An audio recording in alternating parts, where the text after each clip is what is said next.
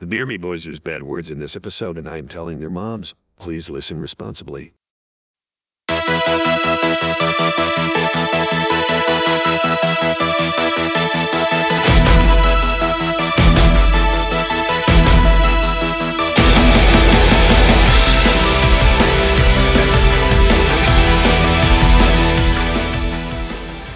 Beer me your ears, it's time for Beer Me a Movie. I'm Dave Michaels. I'm Bryan Betts. And this is the show where I have a sick 1-year-old at home, and I literally, within the last hour, got puked on, shit on, and pissed on, not in the order you would think.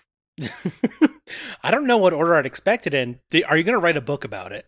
I might have to at this point. My kid pissed on me. My kid pissed on me. It's so appropriate. Even though Bill Maher's going to be like, I'm Bill Maher. I'm funny as shit. That sounds stupid, Bill Maher. I'm Bill Maher. Is that a metaphor? Did he actually piss on you? I can't say that, though, because like his documentary, Ligulus, is actually pretty damn good. I don't even know what that is. It's very good. This is a show where me and Bryan spot each other going back and forth, and then we score the movies, and we drink depending on the score, and yeah. You're here. You know how it all works at this point, I hope, right? Hopefully. Right? If this is your first episode, weird pick, but, cool. Welcome. If this is your first, we're going to show up to your house with cameras, and we're just going to film you listening to us. And that's the podcast. That's going to be the whole podcast. No catch, no anything. We're going to suck everyone in hook, line, sinker. Stinker. Maybe. I don't know yet. We haven't talked about the movie yet. Bryan, what did you beer us this week? This week I beered us EDtv, which is from 1999, directed by Ron Howard. It's like the answer to The Truman Show. It came out like 9 months later. And it got heavily compared to The Truman Show right away. For obvious reasons. For so many reasons. Have you seen this before? I have never seen this movie before now. What about you? This is a firstie for me. Also. As well, too. So we're both going in, what's the word? Virginal? No, that's not it. We're EDtv virgins. I guess that's what they call us, or called us. That's what we used to be. Now we're hoes for EDtv. Yes, please, Daddy. Yes. Which daddy? We'll get there. We'll get there. What are your thoughts?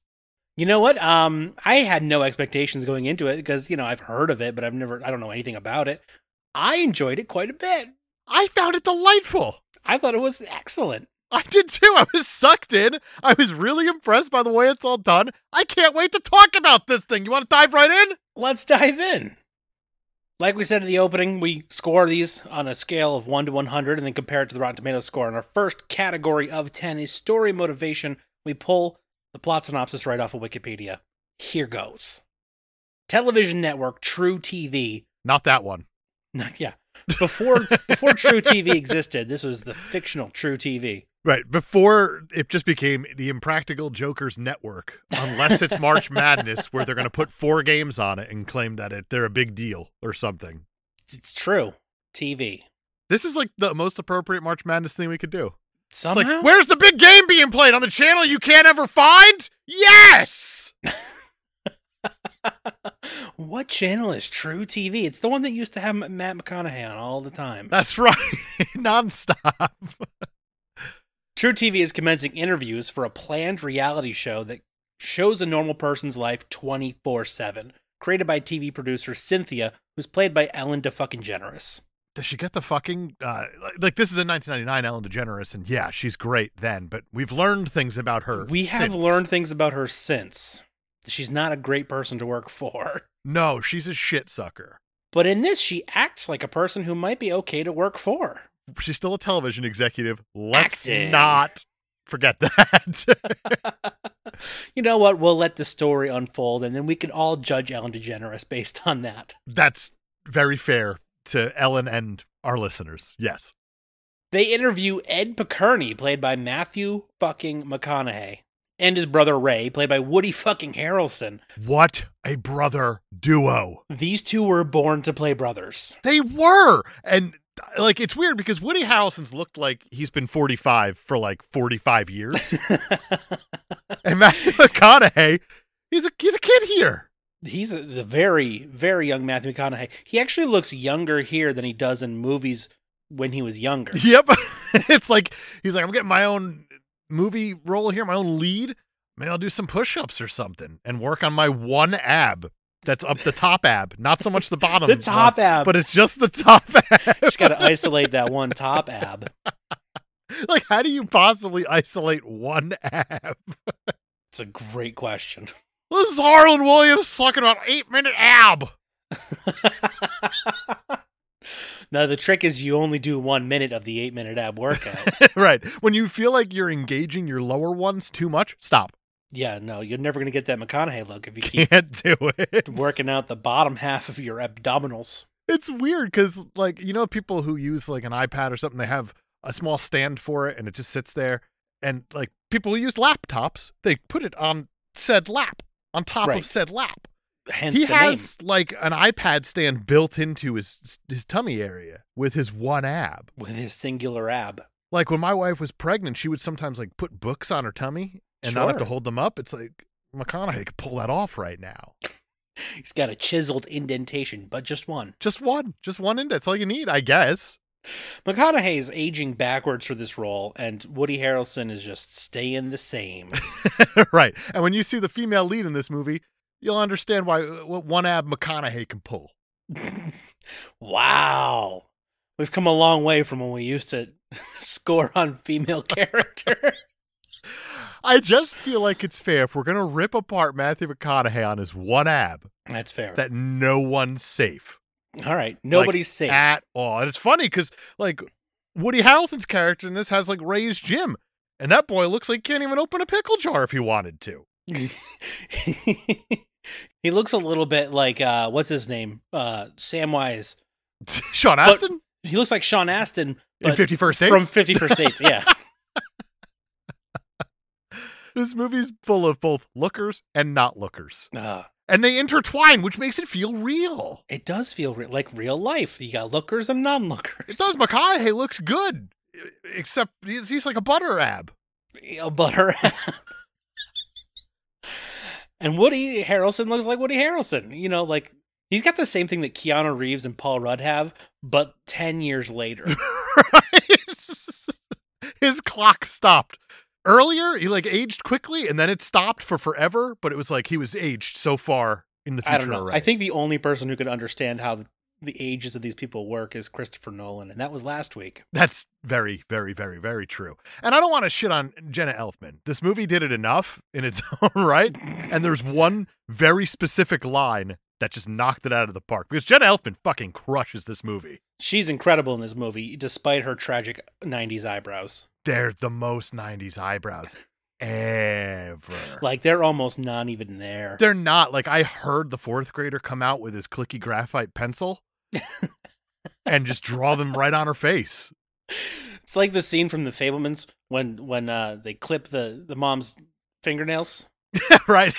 But it's just a little kid with a pencil to draw in her eyebrows. Oh, this movie, man. I enjoy it. I do. I do too. Doesn't sound like it, but I do.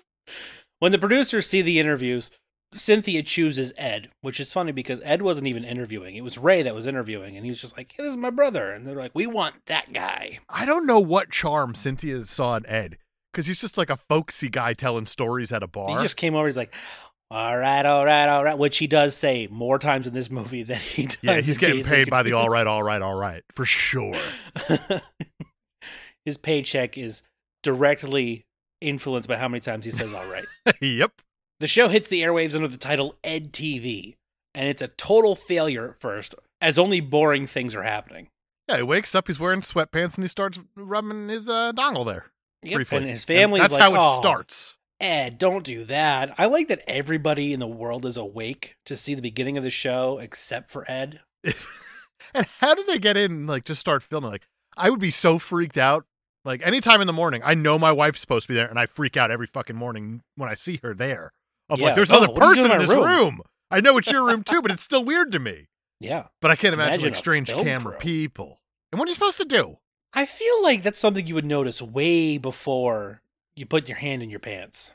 Unless he, like, really knew. Like, he set up overnight. You know what? Like, just Seems reach on on down. brand. That's the first thing he's gonna do. It's like, drop off your apartment keys, go home, put on some sweatpants, and then, see where the morning takes you. He's never worn sweatpants in his life, but that's his choice that he's making right now, just for the Exactly. opening jerk-off shot. The producers, Rob Reiner and others, Rob fucking Reiner and others. Yeah, Rob Reiner and others do deserve the others. They want to pull the plug almost immediately, but Cynthia remains determined that the show will succeed. Based on? Her gut? Yeah, that's it. That's all she's literally going on. She's like, look, the Garden Channel's getting more viewers than we are. What do we say we give them a week? That's actually pretty fair. EDtv starts to get interesting when Ed goes to visit his brother Ray for a football game. Ed, along with the cameramen, discover that Ray is cheating on his girlfriend Sherry, who's played by Jenna fucking Elfman. No relation to the other fucking Elfmans. I love this because you have Ed go visit Ray. Ray answers the door in nothing but a kimono, which is like the sign of sex. If there's ever been a sign of Absolutely. sex. This guy was just having sex. He's wearing his sex kimono. But I also love, as the audience, we're so far ahead of Ed at this point of like, dude, Ray's totally cheating on her. Like, Oh, yeah. absolutely. When he says, bye, Sherry. And another girl answers like, that ain't Sherry. I don't know why I'm making McConaughey Elvis up. I'm hearing it. Oh, that's not a Sherry. Oh. Well, since a Sherry left me. Did you watch Elvis? I did watch Elvis. It's weird. It is a weird movie. Like, if you un-Baz Luhrmann it, I'd imagine it's pretty damn good. And if you somehow fix whatever Tom Hanks is trying to do. Right? Like, I feel like Baz Luhrmann woke up with his sweatpants on and started rubbing his Baz Luhrmann, and an Elvis emerged. That sounds about right. That's the way Baz Luhrmann makes all of his movies. Just waking up in his sweatpants and rubbing one out in front of the camera. That's it. And whatever comes out, that's what's coming out. Sometimes it's a sweaty Austin Butler. So sweaty. He's the sweatiest boy. So incredibly sweaty. But there's that really cool shot where they're doing the concert montage and like the outfits and the stage change. It's neat. It is neat. It looked great. Looks fantastic. And Yeah. Austin Butler's incredible. He is unbelievable in that. Like, if Brendan Fraser didn't win, Austin Butler was a shoo-in. And I've said that a few times where there's certain people, like, quickly talk about the Oscars. If Everything Everywhere All at Once did not come out this year, Banshees of Inisherin would have run away with everything. You think so? I do. I loved that movie. I'm going to have to watch that one, I guess. And All Quiet on the Western Front, it won the appropriate amount of what it should have won, because that movie was fantastic too. Yeah. But Brendan Fraser, like, slap a fat suit on that sweet boy, and let's see what happens. And magic happened. And you know what? And they're like, you know what? We need to make up for not giving him the Oscar for Tarzan. We need to make up for not giving the Oscar for The Mummy and for Encino Man. And all those fantastic movies. And Airheads. Airheads. That's the one. They're like, you know what? We really slighted Fraser on this one. Let's give it to him now. I'm so happy for him. I really am. So you can't see it happen to a better guy. But it's like the Feel Good foursome won the right awards for like the acting between like Amazing. Michelle Yeoh and Jamie Lee Yeah. Curtis, Ki Hua Kwan, and the Phrase Boy. Like, I'm so happy. Yeah. It was, everything felt right with the world. It did. It very much did. No one got slapped. No one which got slapped? It's not as exciting, admittedly, but Was it's Chris okay. Rock even there? Probably not. He's probably sat at home in his sweatpants thinking about his Netflix special. where I he's saw- bashing Will Smith to death. Oh, man. And Will Smith is like, God, I'm really hurt by all this. It's like, Will, first of all, dude waited a year to bash you. That's like the appropriate amount of time to wait. And also, he you used deserve words. everything that's coming to you. Somebody tweeted, they were like, if Chris Rock is in attendance and he's giving away an award, I just need one person to decide to do the funniest thing in the entire. You get Jordan Peele come up there, slap ass! Slap ass! Who's going to be brave enough to do the funniest thing ever? Oh, yeah, EDtv. Yeah, that's right. So Ed goes to visit Sherry to apologize to her for Ray's actions. And Ray is like telling Ed to go apologize to her while he's being filmed. on Right, they're TV. live on TV, Like, and he's like, the ruse "Go- is up instantly. Go apologize to my girlfriend for me, because she's not going to want to see me. And then he looks directly at the camera and he's like, and you know it's true, baby. You don't want to see me right now. And then he goes back into the apartment to keep having sex with this girl. I mean, what else are you going to do at that point? The goose I'm is caught. cooked. I guess I better go in for seconds. Starts like sweeping his foot on the ground. I'm ready for sex. Still absolutely need to talk about Walk Hard again. Absolutely.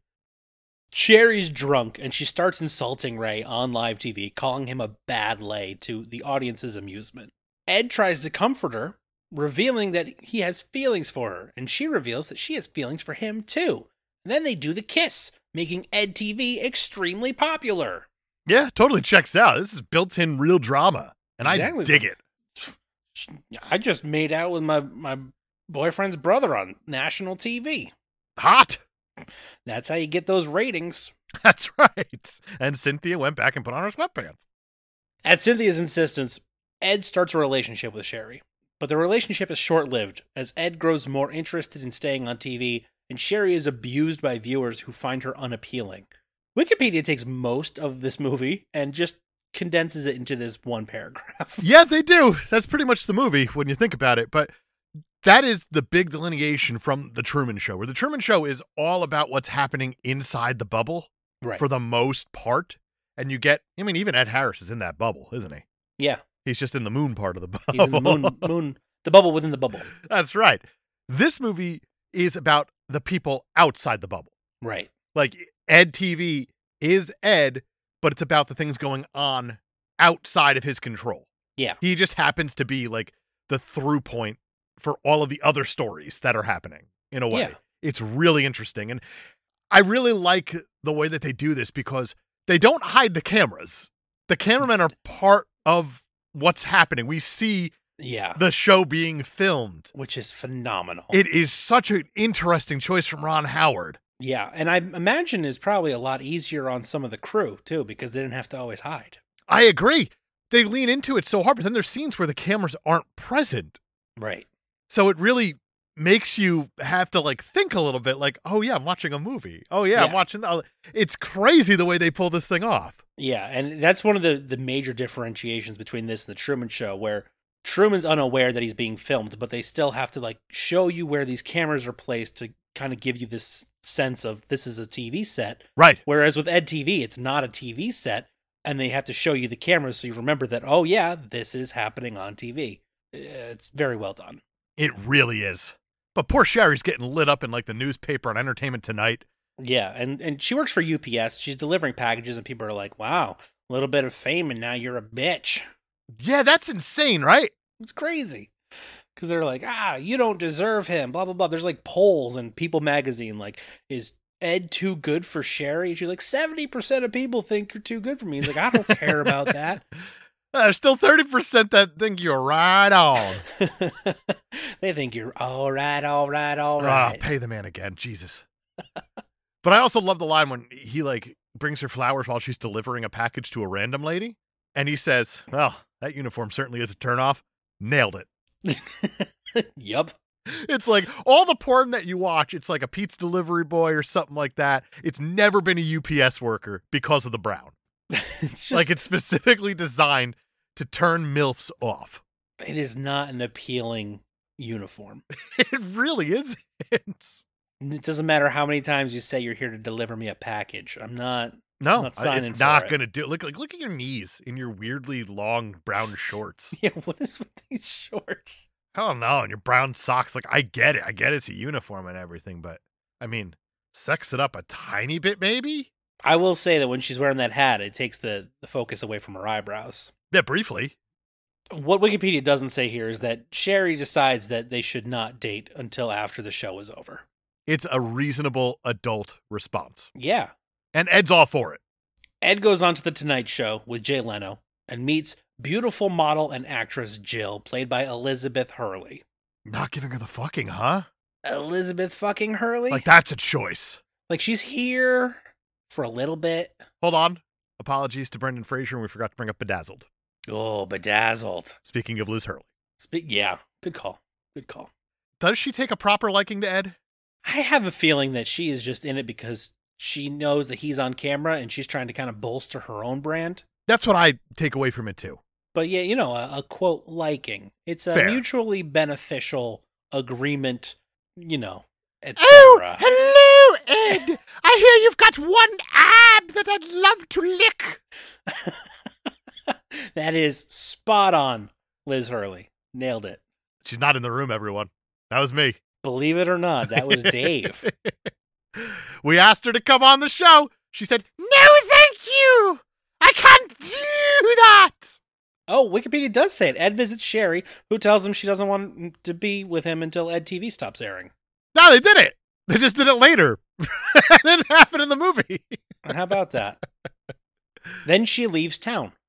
See, now that's where they skip a lot, because they stop seeing each other for a while. Then he sneaks away one night and they meet up, and there's no cameras, and they do the dirt. They start to do the dirty in her car, and then the cameras show up and her boobs are on the internet, and that's when she leaves town. As you should. Yeah, it's a good time. Or shouldn't. You have a choice there. At that point, you go either way. You either lean in. You gotta lean in as hard as you possibly can. Or you lean all the way out. Fuck off as hard as you can.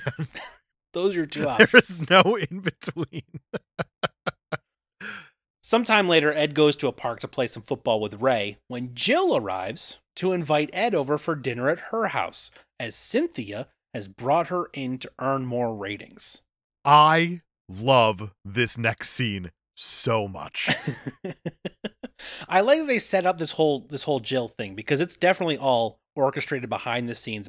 I don't know if it's Cynthia's doing or Rob Reiner's doing, but they're like, ratings. We need to get Jill in there immediately. I think it's a little bit A, a little bit of B. Yeah. But Ed arrives at Jill's house and there's just this huge crowd outside. Huge. And I love how you start seeing people watching EDtv and having like sex night parties in a way. Everybody's like, oh, they're going to do it. They're going to do it. And I'm sitting here wondering, how do they do it? Like, are they actually just going to show them boning? No, I think they have to cut away. I think there's a whole discussion with Al, Martin fucking Landau, who's in this movie. That's right. Al has like a whole thing in the beginning of the movie, like, what are they going to go What to the about bathroom with sex? you? And he's like, they're not going to go in the bathroom with me. What about sex? And he's like, nah, I'm okay. It's not because you're old. You're still a great looking guy. You're just not my type. More or less, yeah, they can't really show it, right? Because cable TV. In the 90s. Oh, man. I got to black him out from the ab down. At some point, they just tastefully pan away and start playing the music, right? So you'd think if we got there, we'd know. The two have a little small talk and start kissing on top of a table. They're about to do the sex, but Ed falls off the table and lands on Jill's cat, which results in a sore back for the former and a broken leg for the latter. Why has Wikipedia got to bring in formers and ladders? I don't know. It's super hard to figure out which is which, even on like my best day. Ed falls onto the cat and squishes it. The cat breaks its leg. RuPaul makes a pussy joke. RuPaul does make a pussy joke, which is fantastic. Yep. And Ed never sees Jill again. That's the end of Jill. Goodbye! I'm out of this movie! She's pretty upset about her cat getting squished because she never really liked Ed that much anyway. She was just, looking at the camera, trying to get her 15 minutes. Man, you've never had good sex unless you've squished a cat. Hey. All right. That's what we call a euphemism in the biz. That's right. How, in terms of writing a film, they have Save the Cat, and in terms of fucking, it's Squish the Cat. It's like the Kama Sutra of McConaughey. The Kama Sutra. Just here in my Buick, playing with my boogers in my Rolling fingers. up this booger. Thinking about what kind of cats I'm going to squish tonight. What's interesting about that is that Jim Carrey was in the other movie. That's right. Playing the other role. The Squishing titular boogers role. in his bubble. That's right. Wow. Who knew that these two were linked so far back? Amazing, right? Ed also finds out that his brother wrote a book called My Brother Pissed on Me. We never get the context of the book outside of the title. Ed's estranged father, Hank, played by Dennis fucking Hopper. Yeah, out of nowhere. Out of nowhere, Dennis Hopper shows up and you're like, wait, what? Hank abandoned his family when Ed was 13. He shows up unexpectedly, visits Ed, and informs him that he left because Ed's mother was having an affair with Ed's current stepfather, Al, which is not at all how that happened. Nope. But it is Martin fucking Landau. But it is Martin fucking Landau. He may be the best thing in this movie. He's so good in this movie. And that's not according to me. That is according to Mr. Roger Ebert. Oh. Who gave this movie 2.5 out of 4 stars, but he gave it a big thumbs up on his website. The biggest thumbs up I've ever seen on his website. He said, I enjoyed a lot of the movie in a relaxed sort of fashion. It's not essential or original in the way the Truman Show was, and it hasn't done any real hard thinking about the ways we interact with TV. It's a business-like job, made to seem special at times because of the skills of the actors, especially Martin Landau, who gets a laugh with almost every line as a man who is wryly reconciled to a very shaky health. Quote, I'd yell for her, but I'd die. Such a good line of this movie. So good. It's like that line broke me when Martin Landau said it. He's phenomenal in this entire movie. He really, really is. It's true that he is hilarious with almost every line in this movie until a little bit later. We're about to get to... The hilarity is the perfect setup for everything else. Yeah. So what actually happens is that Ed finds out through his mother, Jeanette, who's played by Sally Kirkland. She basically let slip that she was seeing Al before she kicked Hank out. Right. Ed's mom sucks. Ed's mom is not great. But his 2 daddies seem like pretty great people. Yeah. I mean, Hank's got his issues. He doesn't really remember which of his sons is which. But no, he doesn't, but he's also stayed out of their lives because he's like, your mom didn't want me. I mean, I'm not going to do that to her and make everyone uncomfortable by being a difficult guy. Right. Yeah, and basically... The way Ed finds out is that his mom is like, oh, your father's always been blah, blah, blah. Just ask Al. And that's when he's like, wait, you said that you'd only met Al after Hank had left. And that's when he becomes furious with her. And they get into a big argument. Exactly. You get all that? So Ed then gets a phone call telling him to come to the hospital, where he's told that his father died making love to his wife. Ed assumes that the father in question is Al. For, the aforementioned reasons. Sure. But when it turns out it's actually Hank who was having an affair with Jeanette. Right. Jeanette, the mom, went over to see Hank to kind of try to reconcile a little bit, I guess. Yeah. They ended up doing the dirty, and it ended up becoming the deadly. And it killed Hank. Exactly. And then Jay Leno has some great jokes about how the whole family can't get laid. Yep. But this is like sad because Ed confronts his mom about all this. Yeah. And she pretty much admits the whole affair on television because everything's being filmed. Right. Don't forget. And now she feels bad that she outed herself in this way. And she comes off as a shit sucker, Ellen DeGeneres modern day style. Yeah. And then it's heartbreaking, man. Al is just a sweetheart who like rolls up and he's like, where's my wife? And yeah. He has no idea. He has no clue. But he will find out, obviously, due to being on the TV television show. Exactly. We cut to Hank's funeral, and Wikipedia leaves out like the biggest emotional hook of this movie, where it's unbelievable scene that has no business being in this movie. In this movie, exactly. Ed can't attend the funeral. He's kind of outside of it because the family doesn't want the cameras there. Right. They asked him not to show up. He's outside of the gate to the cemetery, right, looking on from like a good 300 feet away. Yeah. And after the funeral's over, Martin fucking Landau comes over and they literally rolls up. They have this extremely emotional moment where, Matthew McConaughey's like, you're my dad, et cetera, et cetera. And it goes even farther than that because the conversation opens up with Martin Landau rolling up and saying like, you all right, kiddo? Like actually checking on Ed to make sure he's okay. His dad just died. Right. He's not taking it like, yeah, I mean, your dad squished your mom's cat and I have to deal with this. But that's not it. Like, I raised you, sort of. I want to make sure you're okay. Right. And Matthew McConaughey even says, like, what are you and mom going to do? And he goes, no, I'm moved out already. Like, I don't need that. So I'm moving in with my brother. Yeah. Et cetera, which is et cetera. a great move also. The mom doesn't deserve anything. Right.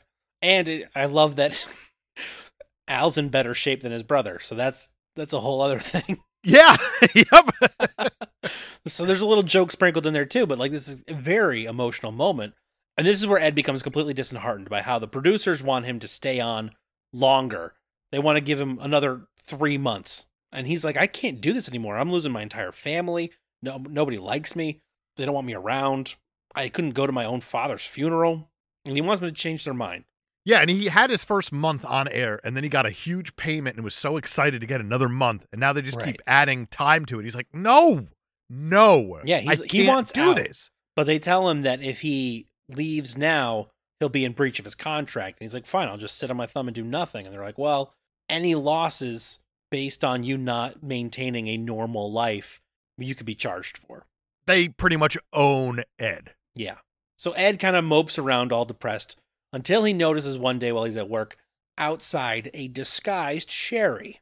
Ed works at a video store. Yeah, he has to work somewhere, I guess. This whole time he's been at a video store. He sees Sherry. He chases her down to a woman's bathroom in a movie theater where she explains that she's just in town to visit her brother for his birthday. And she just kind of wanted to see him, but she didn't want him to see her. And he's like, Ed vows to find a way to end the show so he could be with Sherry, because this whole time he's been all about Sherry. As he should be. They got a really good chemistry. They really do. When Ed exits, one cameraman stays with Sherry, explaining that it is the producer's new idea. Oh, it's so gross. Ed's entire family is being filmed because they signed the releases, and now the show can focus on whoever's the most interesting person at the given moment. So the family just goes about their lives, and there's a camera person on now everybody. Yeah. It is so weird and gross, and I hate it. But it's also a really, really good villain move to keep this story going. And let's not forget about the director in the truck for EDtv. Clint fucking Howard. And his hair plugs. That they are not hiding our hair plugs, because there's a line about them being hair plugs. You gave me hair plugs from a doll. It's so good. He's phenomenal. He's my favorite Howard. I think he's my favorite Howard too.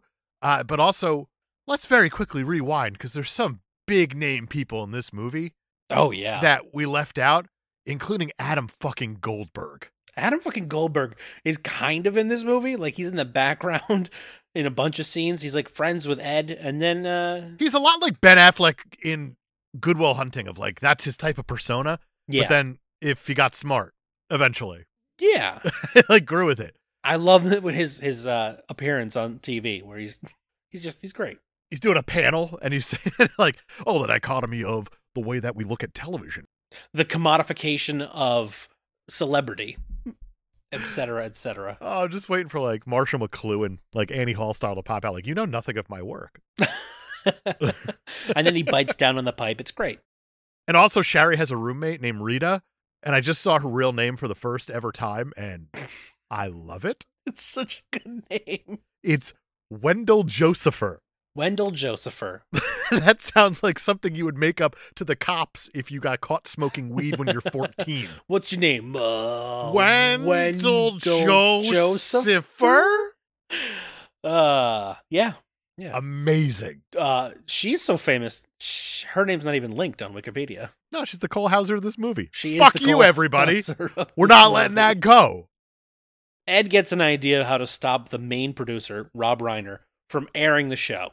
He's going to give $10,000 to any person who can give him the best amount of dirt on the producers, and then he'll announce it live, with the desired result being that they will stop airing the show before he can make the announcement. Good old-fashioned blackmail. Blackmail, baby. He's like, 9 o'clock tonight, I'm going to make the announcement. I'm offering $10,000 to whoever can dig up the best dirt on these producers. He's doing it the right way. I love it. Over the course of this movie, Cynthia has become sympathetic to Ed.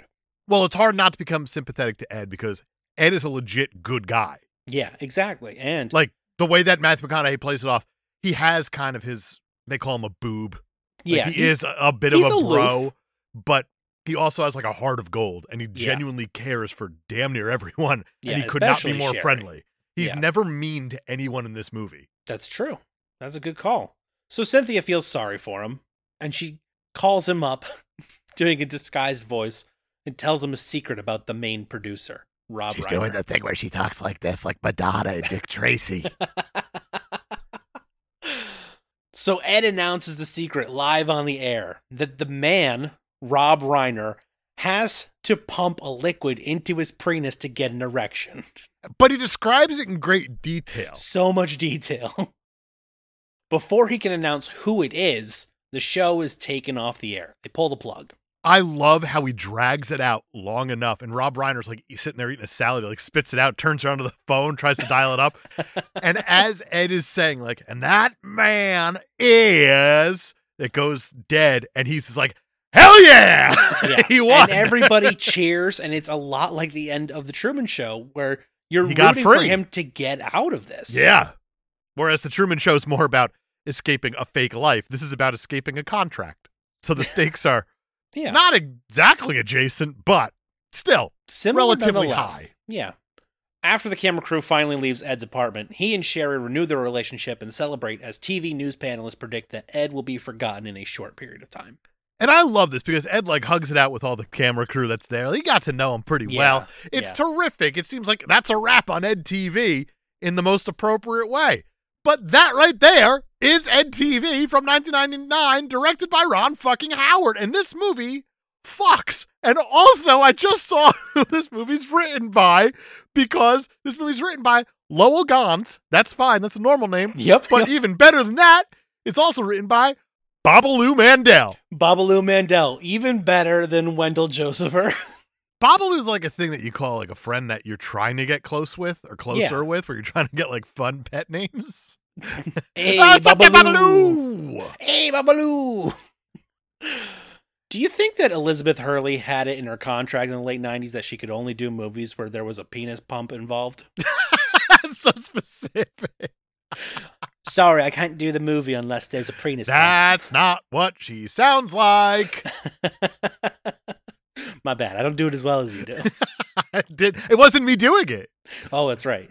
I'm using a text to chat thing where I type it in. And Elizabeth Hurley says it out loud with her mouth. I know it's not her because we did mention a penis pump, so I guess she could be here. I only do feature films that involve a penis pump.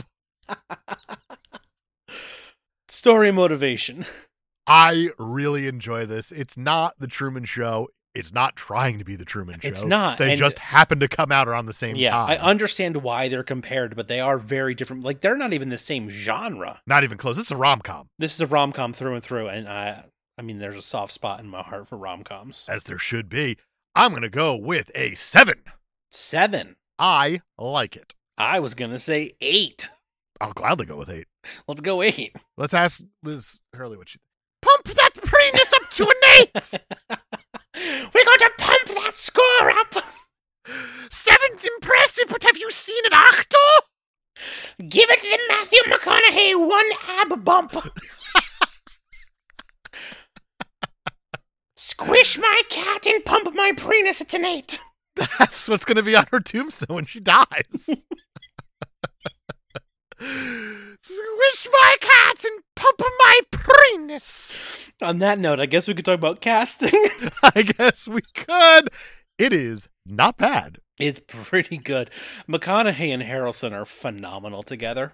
Jen Elfman's really good. She She is hits very the good. emotional scenes dead on. Yeah, I guess they offered it to Jennifer Aniston, and I think that still would have worked. But I like Jenna Elfman better because there is that every person quality to her that you won't get with a Jen Aniston. No, the problem with Jen Aniston is that she's funny. Like proper, ridiculously funny. Like even when she's talking about Flair working at Shenanigans or whatever that place was. in That's true, those yeah. days, it was funny, and she's playing it relatively straight. Yeah.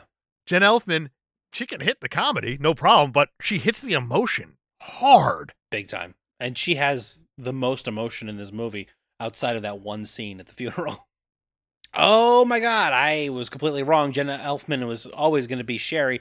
Jen Aniston was going to be the Ellen DeGeneres role, which I think would have been pretty good, actually. Yeah, okay, I could buy that, actually. Mostly I don't like Ellen DeGeneres at all, and I wish I was a fucking Dory and I could forget her. That'd be great. I see what you did there with the... Jen Aniston, I think, would have been pretty good in that executive role.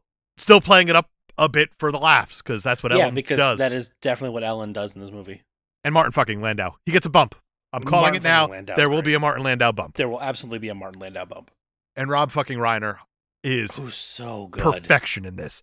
And a Clint Howard bump, of course. 8. 8. 8, Thanks 9. to the It could be a multiple 9. bumps. It really could be a 9. Really, this casting is phenomenal. It really is. I could see a 9. Let's go 9. Let's do 9. Protagonist. Ed. He's a good dude. Ed is a good dude. The thing is, though, like, this movie kind of happens to him. He doesn't Which I think is a really neat choice. It is, absolutely. Like, he's not the protagonist in his own life in a lot of ways. Everyone else around him is forcing his story along. That's true. I mean, he didn't even audition. He didn't audition.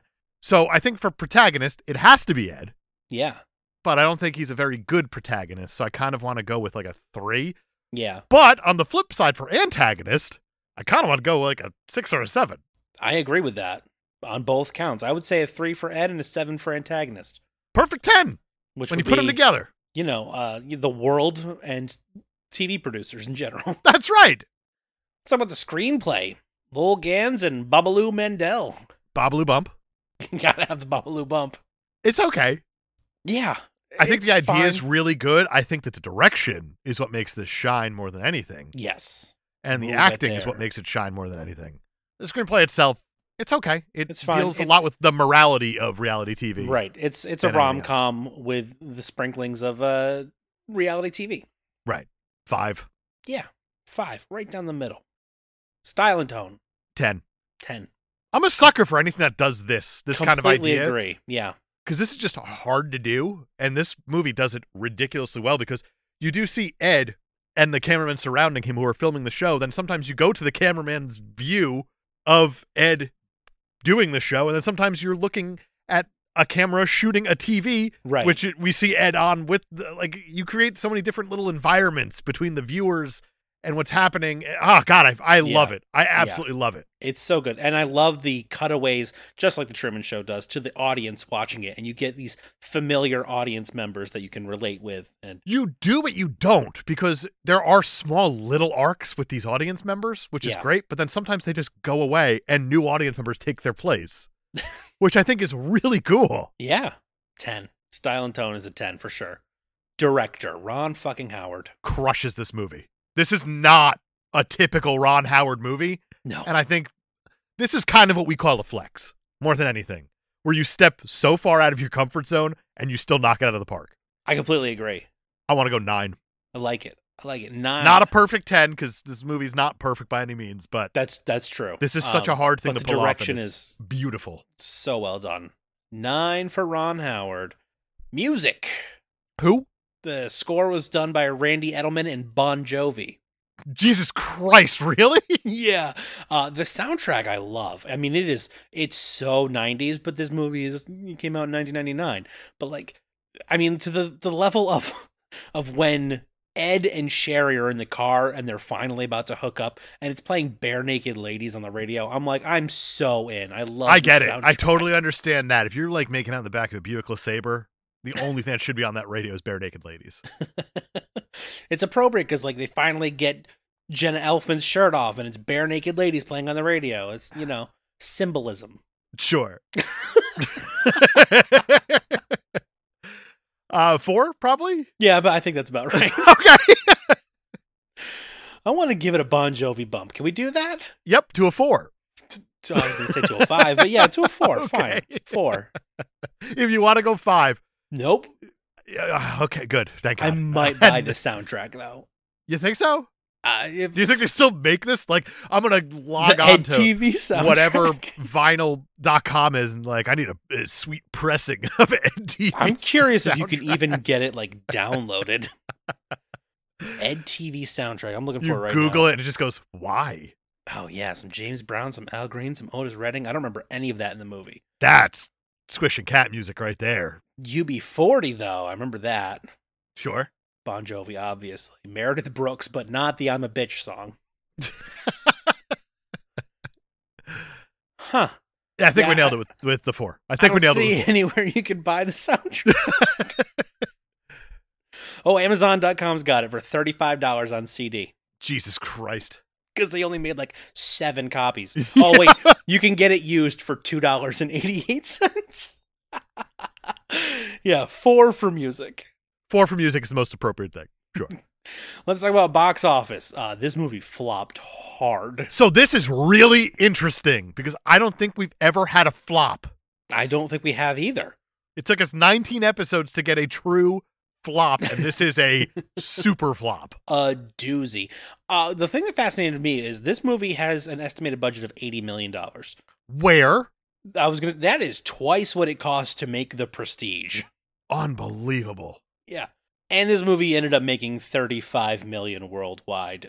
So that is a 44% return on investment. Did not make its money back. That is a 0 for box office. Wow. Even Jack and Jill got a point. More than that, actually. Jack and Jill was a bit of a hit.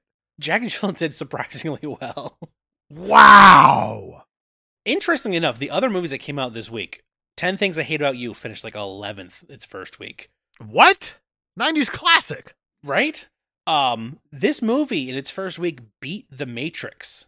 How the fuck does that happen? Like Forces of Nature was in its second week. That was still number 1. Analyze This was 2. EDtv finished 3rd for the week in front of The Matrix. How many weeks was The Matrix on at that point? This was also The Matrix's first week. Oh my God. 1999 should get arrested. 1999 is broken. EDtv and The Matrix came out the same week, and EDtv won. Never forget.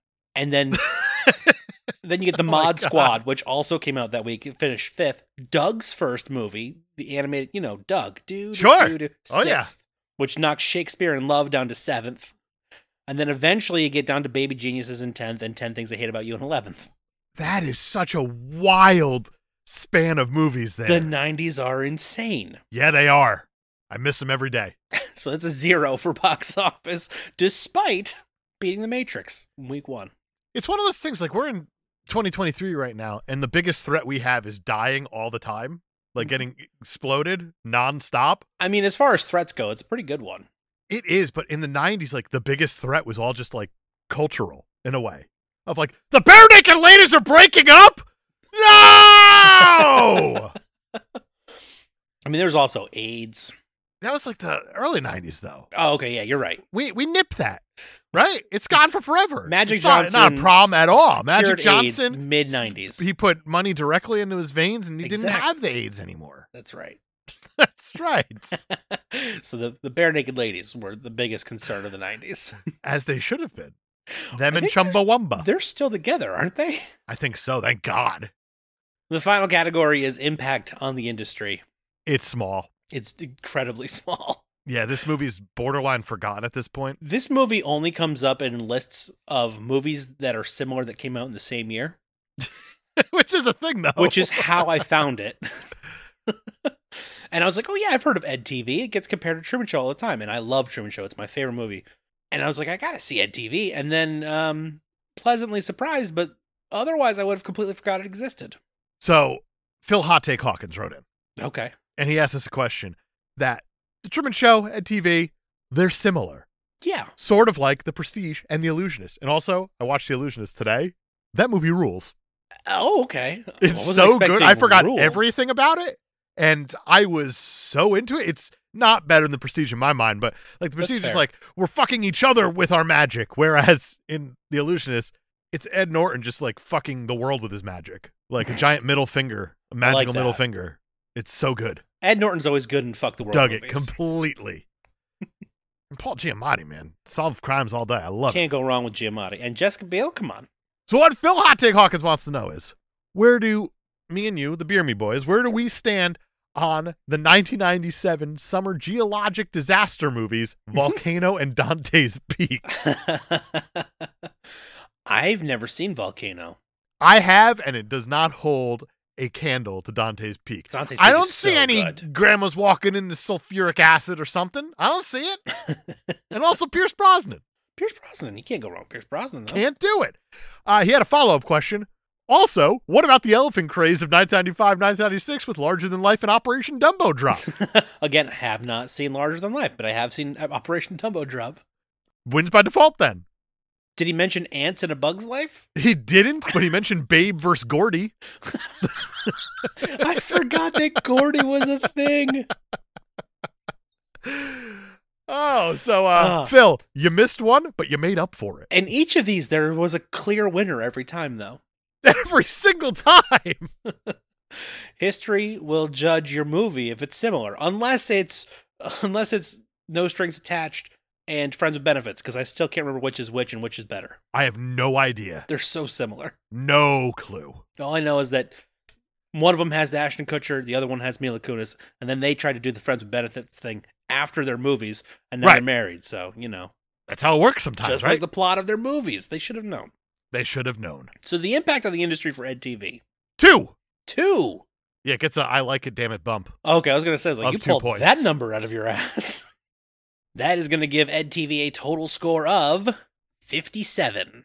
That was dangerously close to drinking. Really? Yeah, because this movie on Rotten Tomatoes scored a 64%. And weirdly, the audience score, well, not if you look at the box office, was 30%. Oh, wow. Yeah, so this is not a popular movie. That's crazy. It I do is. know that because of the Truman Show's success as a drama, and Universal expected that Truman Show was going to flop because people wouldn't want to see Jim Carrey in a serious role. Sure. Once it was successful, they wanted to push this as a slapstick comedy in their advertising. God. And that's just not what this movie is. Not even close to it. It is a rom-com. Yes. That sometimes leans heavy on the comedy, sometimes leans heavy on the drama, too. A little bit. It's really well done. I like this movie a lot. I do, too. It's definitely worth checking out. Surprised me to no end. Absolutely. And I'm glad we did it. Well, I bet you are. It was your choice. Thank you for was. beering us that movie.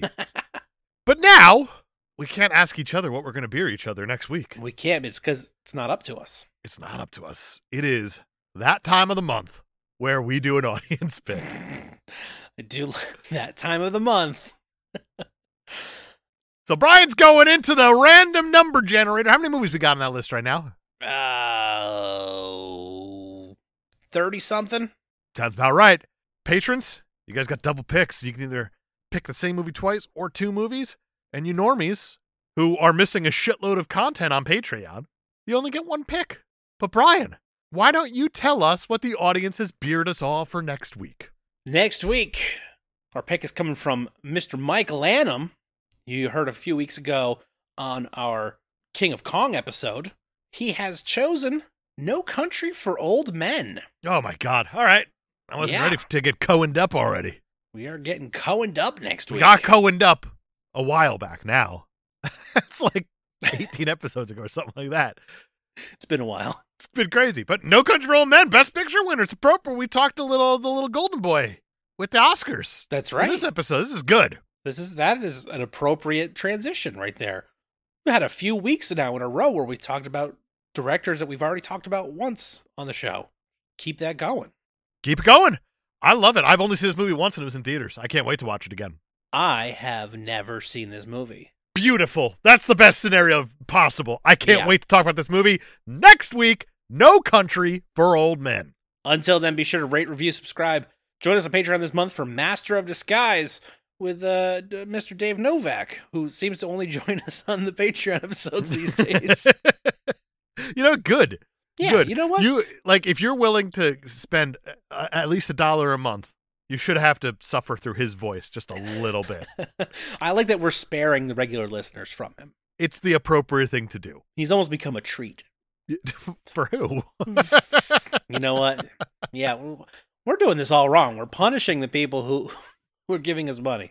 We shouldn't say that, though, because he is an actual treat. Whenever I actually get the chance to hang out with him, I've known him for years and years and years. Yeah. I always say, give me your phone, and he gives me his phone, and I go on his dating apps. That's a mistake. That's bravery, though, that you, they sing songs about that. If this were Roman times or whatever. Is that bravery or is that just stupidity? It's complete fucking stupidity. I feel like it's the just knowing the futility of it all. He's like, yeah, fine, maybe you'll get me something because I can't do it myself. He can't do it on his own. Ah, poor bastard. Any ladies that listen, the one lady, if you're single. Yeah, I got a guy. He is a good dude. He won't hurt you that badly. He will annoy the fuck out of you. But he grows get past that. He's got one app. He's got one singular app. All right. And he's got a makeshift Prenus pump that he keeps in his sweatpants at all times. Oh, just in case Elizabeth Hurley. Yeah, it's not even so much a pump as much as it is whenever you put the hood up on your car and there's a small bar that you have to snap underneath, pull to stick it underneath your Prenus to keep it up. And he goes around saying, hey, you want to check the oil on my dipstick? And people are like, that's not even hot No, I for don't. what you're doing. I don't like there's that literally a at all. stick holding up your penis right now. We shouldn't be having this conversation. Yeah, this is. Also, a stick holding up a flaccid penis is weird. Maybe spend a little more money for the proper pump where they put the tubes into your penis and they start squeezing it out and they get like a hydraulic system or something You going squeeze in the there. pump and then Elizabeth Hurley shows up. You squish her cat. That's right. All of that. Oh, that's totally my bag, baby. Email us your questions, comments, and movie suggestions for next month at beermeamoviepod@gmail.com, or you can follow us on social media at beermeamovie, pod on Twitter, and at beermeamovie on all of the other things like Facebook, where we always put up a post on our recording days asking for your questions and comments. And we did get an email this week, and it was from Phil Hot Take Hawkins, letting us know that the legend Topol kicked that old bucket, and I was hanging out with Ebert in the sky. That's right. It was an urgent email. It was breaking news that Topol is dead, and that is all. And That P.S. is it. Gordon's alive? If you have not watched Flash Gordon, stop listening right now. Go watch Flash Gordon. Brian, you got anything else? That's it for me. Fantastic! We'll see you guys next week for No Country for Old Men. See you then.